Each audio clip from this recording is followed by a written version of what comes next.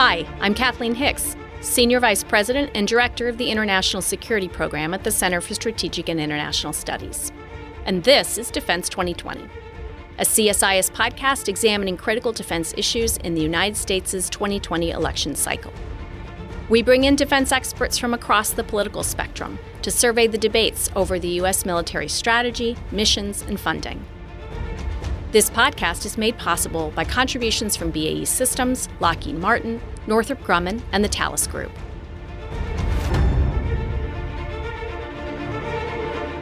On this episode of Defense 2020, I'll be speaking with two experts on national security issues in the Democratic and Republican Party conventions and platforms. My colleague Tom Carrico, Director of the Missile Defense Project and a Senior Fellow in the International Security Program at CSIS, and Lauren DeYoung-Shulman, Adjunct Senior Fellow at the Center for a New American Security.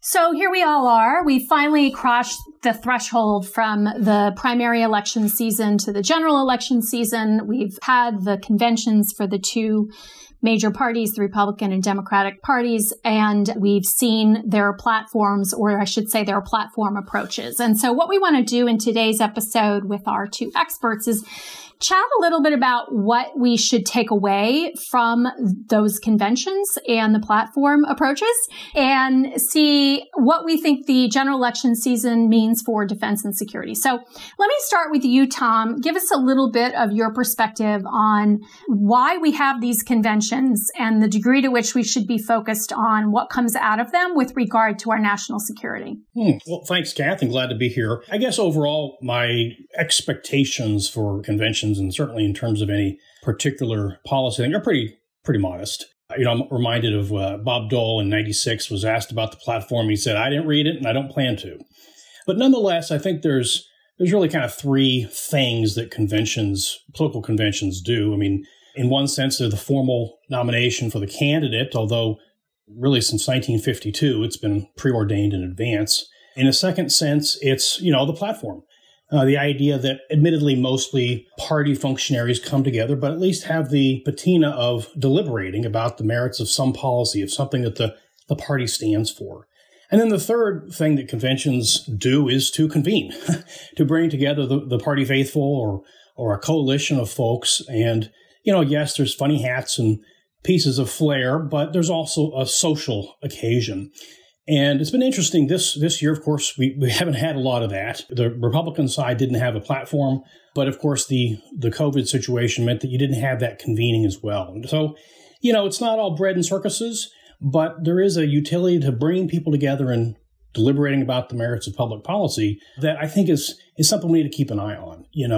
The absence of a platform, the absence of a thinking through of what it is the Republican Party stands for this year, it kind of accelerates an ongoing trend towards more plebiscitary approach and less kind of deliberation. So I would raise a little concern about that. Well, let's come back to that. So, Lauren, the Democrats had their convention first, and I'd love to get your thoughts on how you think national security came through, what the viewpoints of the party came through in that convention, and what were some of the highlights around that. Good question. My sense coming out of the convention was that national security was highlighted by the Democrats as a proxy for bipartisanship or a proxy for competence. And I read that in the speakers that they chose to speak about national security and also the night that they featured it on, which was night 2 in the convention. Also highlighted that night were issues around healthcare. There was a lot of storytelling that night about Vice President Biden's personal background, and several of the speakers that were featured or that came up in this were former Secretary of State Colin Powell. Cindy McCain did a lovely tribute about how her former husband John McCain's long friendship with Vice President Biden. These are all to me suggesting that bipartisan national security issues was how the Democrats wanted to frame their national security platform, or at least from the convention stage, in the sense that they weren't trying to say that we are going to have a radical, crazy platform and do new innovative things in foreign policy, but more that we are bringing to the stage competence, steadiness, leadership, the ability to work across the aisle. They set up a really bold contrast with how they viewed President Trump, which was less from a policy perspective and much more from a personal perspective. All the criticism, or most of the criticism of President Trump related to national security was far more about how he executed it himself, his own interests in it, his own ability to develop policy and pursue it with sincerity. It was less about the actual successes and failures of it and much more on an individualized basis. So I think that the Democrats were wanting to come off as the grown-ups in national security as opposed to how they have traditionally felt themselves, which might have been a little more of an underdog or the little brother in the national security world. So, Tom, I'd love to hear your thoughts on those themes coming out of the RNC. There was a lot of time and attention paid to national security in the Republican National Convention, but how did it contrast, or maybe there are some similarities, welcome those as well, with the presentation put forward in the Democratic Convention? Actually, I think I'll take that last point in terms of the similarities. I've been really struck by that. I've been noticing that Vice President Biden, for instance, has been talking about tariffs a lot lately, and the discussion of things like healthcare and education spending. I'm really struck by the continuity, not just between Biden and Trump, but frankly between Biden, Trump, Obama, and even Bush in the 2000 campaign. I mean, you go back and look, and everybody has kind of run, year in and year out on some sort of nation building at home thing. The atmospherics and the style has varied a lot, but, there's been this rather consistent, we're not going to be doing that thing that the former administration did. And so the rhetoric, I've actually been struck by the similarity in the rhetoric between Biden and Trump. If you just took out the words America first and compared some of the things, we're going to invest more at home. Yesterday, when the president was saying something about, not investing so much in DOD, it kind of struck some similar notes. So I've been struck maybe they're trying to outdo each other there in terms of who's going to be doing more nation building at home. Well, let me actually pick up on two areas that I noticed that could be considered differences of degree, differences of tone, or maybe you all think they're genuine differences. But let me just pick up two of those. One is this idea of the forever wars or ending the conflicts in which we have forces deployed today. In the RNC, we had National Security Advisor to Vice President Keith Kellogg use this phrase, President Trump is no hawk, which is not something you would normally hear. I think, might be fair to say if you were looking back 20 years at a Republican National Convention, that may not be the frame that's put forward on the candidate. And you do have this theme running through parts of the Trump administration with regard to, trying to come out of, for instance, Afghanistan. And that is a theme we hear quite a bit on the left as well. And Lauren, maybe we begin with you. Do you think there were genuine differences in approach being put forward with regard to this theme of perpetual conflict? I think actually what you're highlighting, Kath, is a genuine difference of opinion within the parties where they may find more alignments across the party, specifically on this issue of endless wars. We saw this quite a bit in the Democratic primaries as something that I focused on, where what does it actually mean to end an endless war? Do we literally mean we're pulling out all military forces, that we're no longer pursuing combat operations? Or do we mean that we are drawing down to small groups, special operations forces, intelligence assets? What is the actual definition of ending the endless wars? I think President Trump has, perhaps at odds with some of his appointments and actions, been pretty consistent in wanting to draw down in the Middle East and Afghanistan. He put this forward in 2016. He continues to come back to it in his policy today. His actual implementation of that has been inconsistent, though it's difficult to say that that's due to his own views or because he put in a cabinet that was never going to agree with that perspective. In the Democratic primary, you saw between Warren and Sanders end of the party, it was much more about we mean it when we say draw down and endless wars, versus what I think is probably the perspective of Vice President Biden, Pete Buttigieg, and others to say that we no longer want to be pursuing an expansive, never-ending conflict in the Middle East, but we recognize that there's risk associated there and want to have some kind of military presence that's a bit fuzzy in terms of what that definition is. But it always involves intelligence, special operations, counterterrorism, UAVs, and so forth. So if they had to actually sit down and talk about it, I think that certain wings of these parties might have more alignment than not. And we see, I think we see a bit of this in the Democratic platform that we'll talk about later, that fuzziness between the two sides and that unwillingness to specify what does it we actually mean when we say ending endless wars. Yeah, I would just say, I think the point about the wings, I was thinking something similar, that I guess I would put it that the debate within the Republican Party and the debate within the Democratic Party, say between the more progressive folks and the more national security folks, I would say that it's parallel. And take, for instance, Biden's response to the CFR questionnaire from some months ago on Afghanistan. Very careful, very hedging. He was asked, would he commit to withdrawing all troops from Afghanistan? And he said, I'll commit to bringing American combat troops home in my first term. Didn't say all, said some.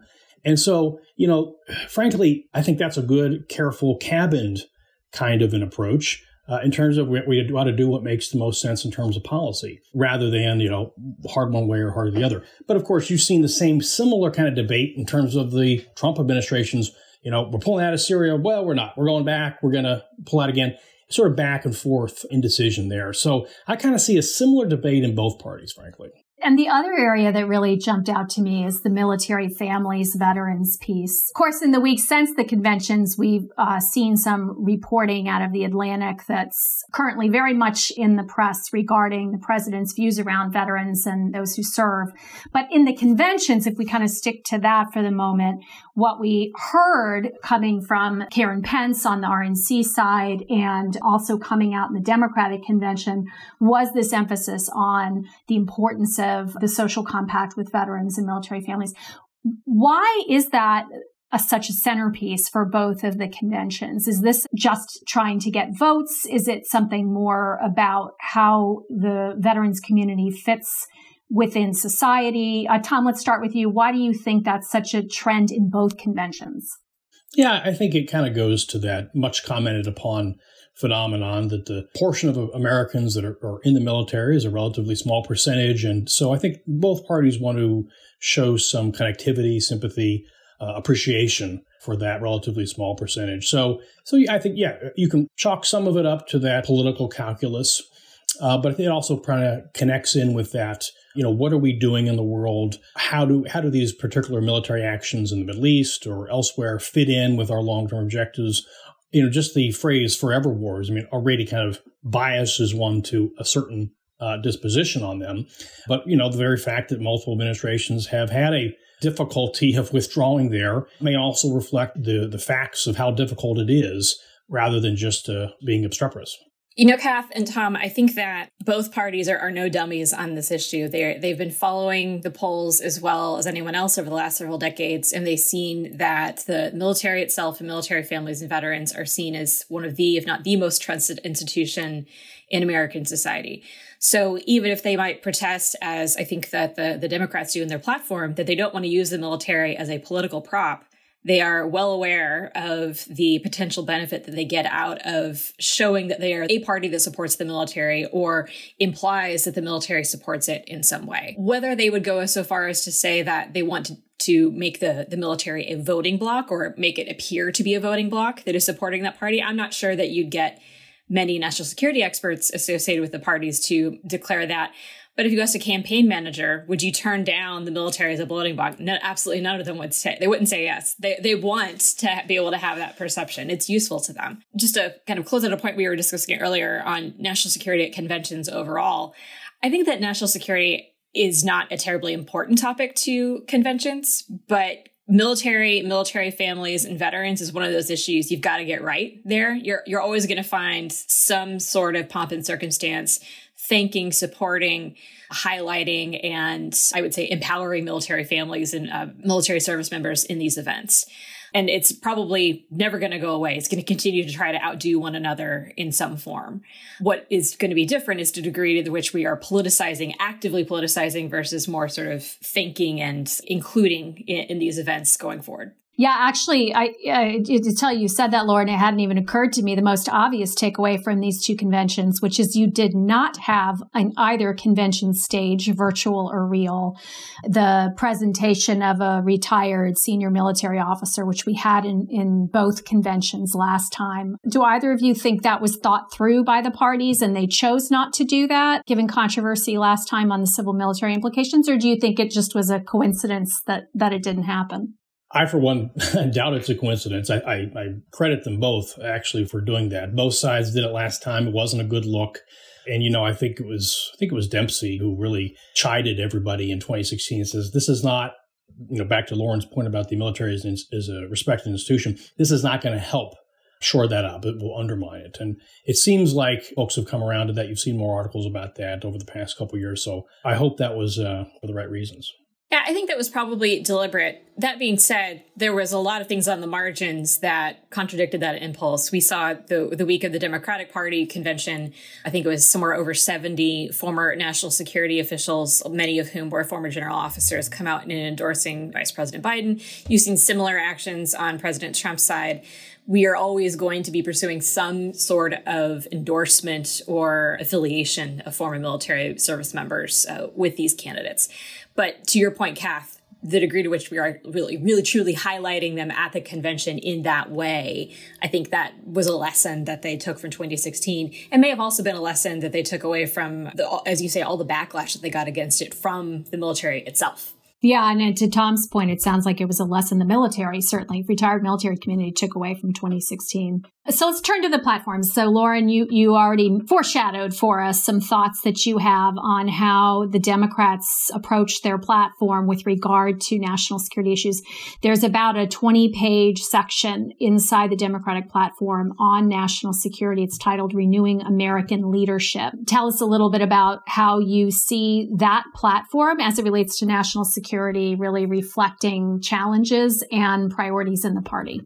Democratic Party platforms are always pretty policy heavy. They tend to have a lot of details. It tends to be a place for party experts to be able to show off where their knowledge and their expertise on party issues, and national security is no exception to that. I actually was looking a couple weeks ago to see who was talking about the platform on Twitter. And for the most part, all the folks who were referencing it in any way, who were linking to the document, they were all talking about the national security sections.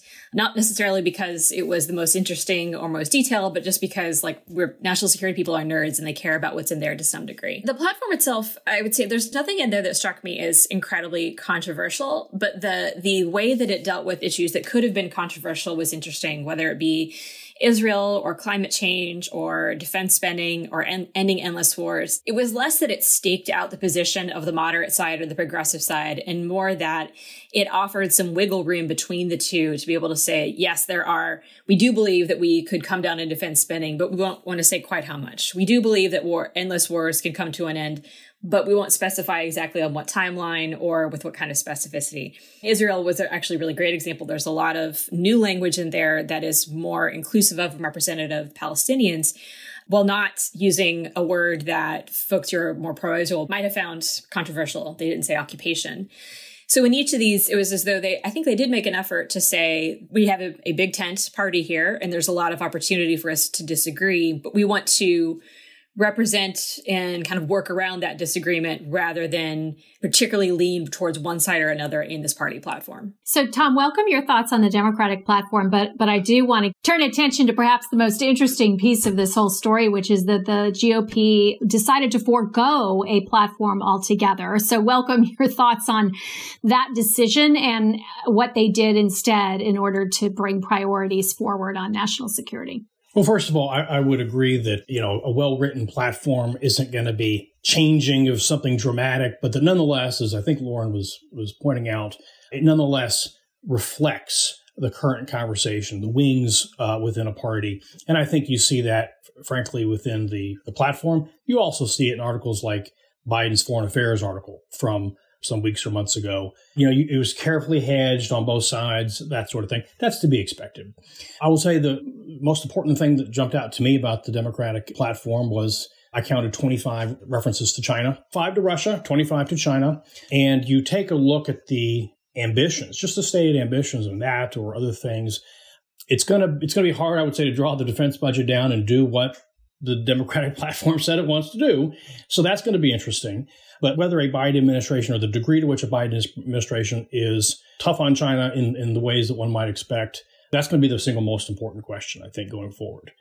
On the Republican side of the House, I was, again, not surprised, but perhaps disappointed that there wasn't at least that going through the motions of trying to articulate what it is that the Republican Party stands for. The copy and paste job from the 2016 thing over with, I think, 2 pages of bullets. Yes, missile defense was one of those bullets, and I'll weigh in on that in a minute, but it's not quite sure what that signifies other than kind of a bumper sticker. And so it's back to my early comment about conventions and at least going through the motions of not merely convening and talking and having conversations about the things that Lauren said need to be talked through, but it really does punctuate and I would say accentuate the more it's all just a show, TV show, reality show, what have you, about a particular personality. In lieu of the platform, they released a set of priorities, and on foreign policy, that list is stop endless wars, bring troops home, which we've talked about, get allies to pay their fair share, maintain and expand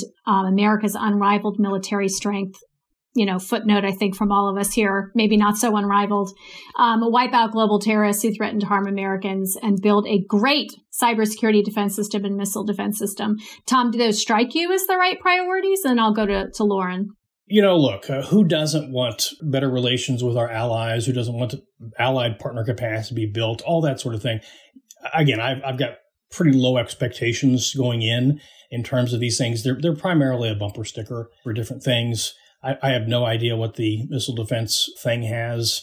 I'm looking at what the Trump administration has done over 4 years on missile defense, and it's pretty modest. So, I don't know what that means exactly. But that's okay because it's just a bumper sticker. It's not a well-reasoned articulation of new concepts of operation. As Tom says, these are bumper stickers and ones that I think a lot of the Democratic Party would say, sure, these seem fine. I have some issues with the rhetoric and framing. But also, I think they would take issue with the things that are missing. To Tom's point, like China is pretty heavily featured in the Democratic platform, that there's nothing in this about how the Republican Party views great power competition, how it thinks about using its military, how it's thinking about the growing impact of technology in our national security. I think the fact that climate change isn't mentioned is no surprise, but there's a lot of other functional issues that are not represented here. And while I don't think a lot of Americans are going to spend time reading these 2 platforms and making big choices about who they're going to vote for, I think they are really good exercises for the party itself, as well as the folks who are supporting them, to understand what is the scope of the debate. What are the issues that we should care about? What are the ones where we should get better educated or understand that these are going to be a big focus going forward? Neither of them really commit Biden or Trump to saying, I'm definitely going to do this over the next 4 years if I'm elected, but they're a good starting point. So these bumper stickers are maybe a bit of a disappointment to those who might have wanted to learn more. Yeah, but actually you're sort of convincing me, Lauren, as we wrap up here, that there is value in even the bumper sticker level conversation. So is it fair to say from your perspective that these conventions and platforms are signposts that we should be paying attention to, that Americans might pay attention to as they go through this general election season? Knowing what most of us know about the folks who actually write these party platforms or who put together the agenda for the conventions, if anything, they're representing the people that may end up in office someday, who may end up at the National Security Council, the Department of Defense, Department of State, or they'll be commenting about it from some perspective. Their views will continue to matter going forward, even if we don't necessarily know who the author was. Understanding how those folks feel about these issues and how that they are trusted by the Biden or Trump campaigns in order to write them, in order to put together the agenda or otherwise, that's an interesting signal. Now, it's one that's a lot of criminology associated with it, but it's one where I think that Americans could get some useful perspective from both the conventions and the platforms themselves, just to see, where is this guy going to go in 4 years? What are his priorities going to be?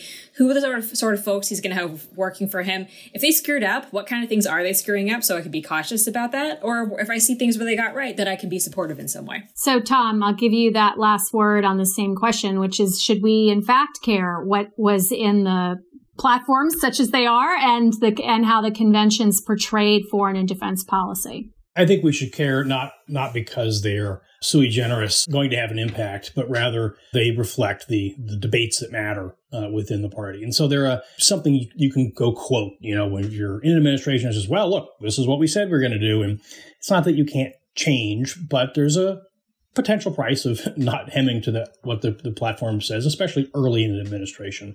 So I think it matters a little bit, but not because it's the platform, but rather it represents something more substantive behind it. Well, I want to thank you both for digging in on this very wonky topic. And as we move through the rest of this general election season, we'll be reflecting back on this episode to see how much of the same rhetoric came forward or if the debates have shifted. So thank you to Lauren Schulman and to Tom Carrico.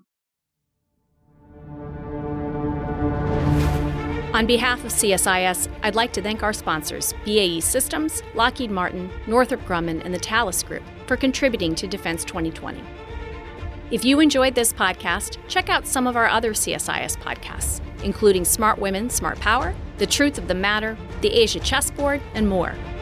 You can listen to them all on major streaming platforms like iTunes and Spotify. Visit csis.org/podcasts to see our full catalog. And for all of CSIS's defense-related content, visit defense360.csis.org.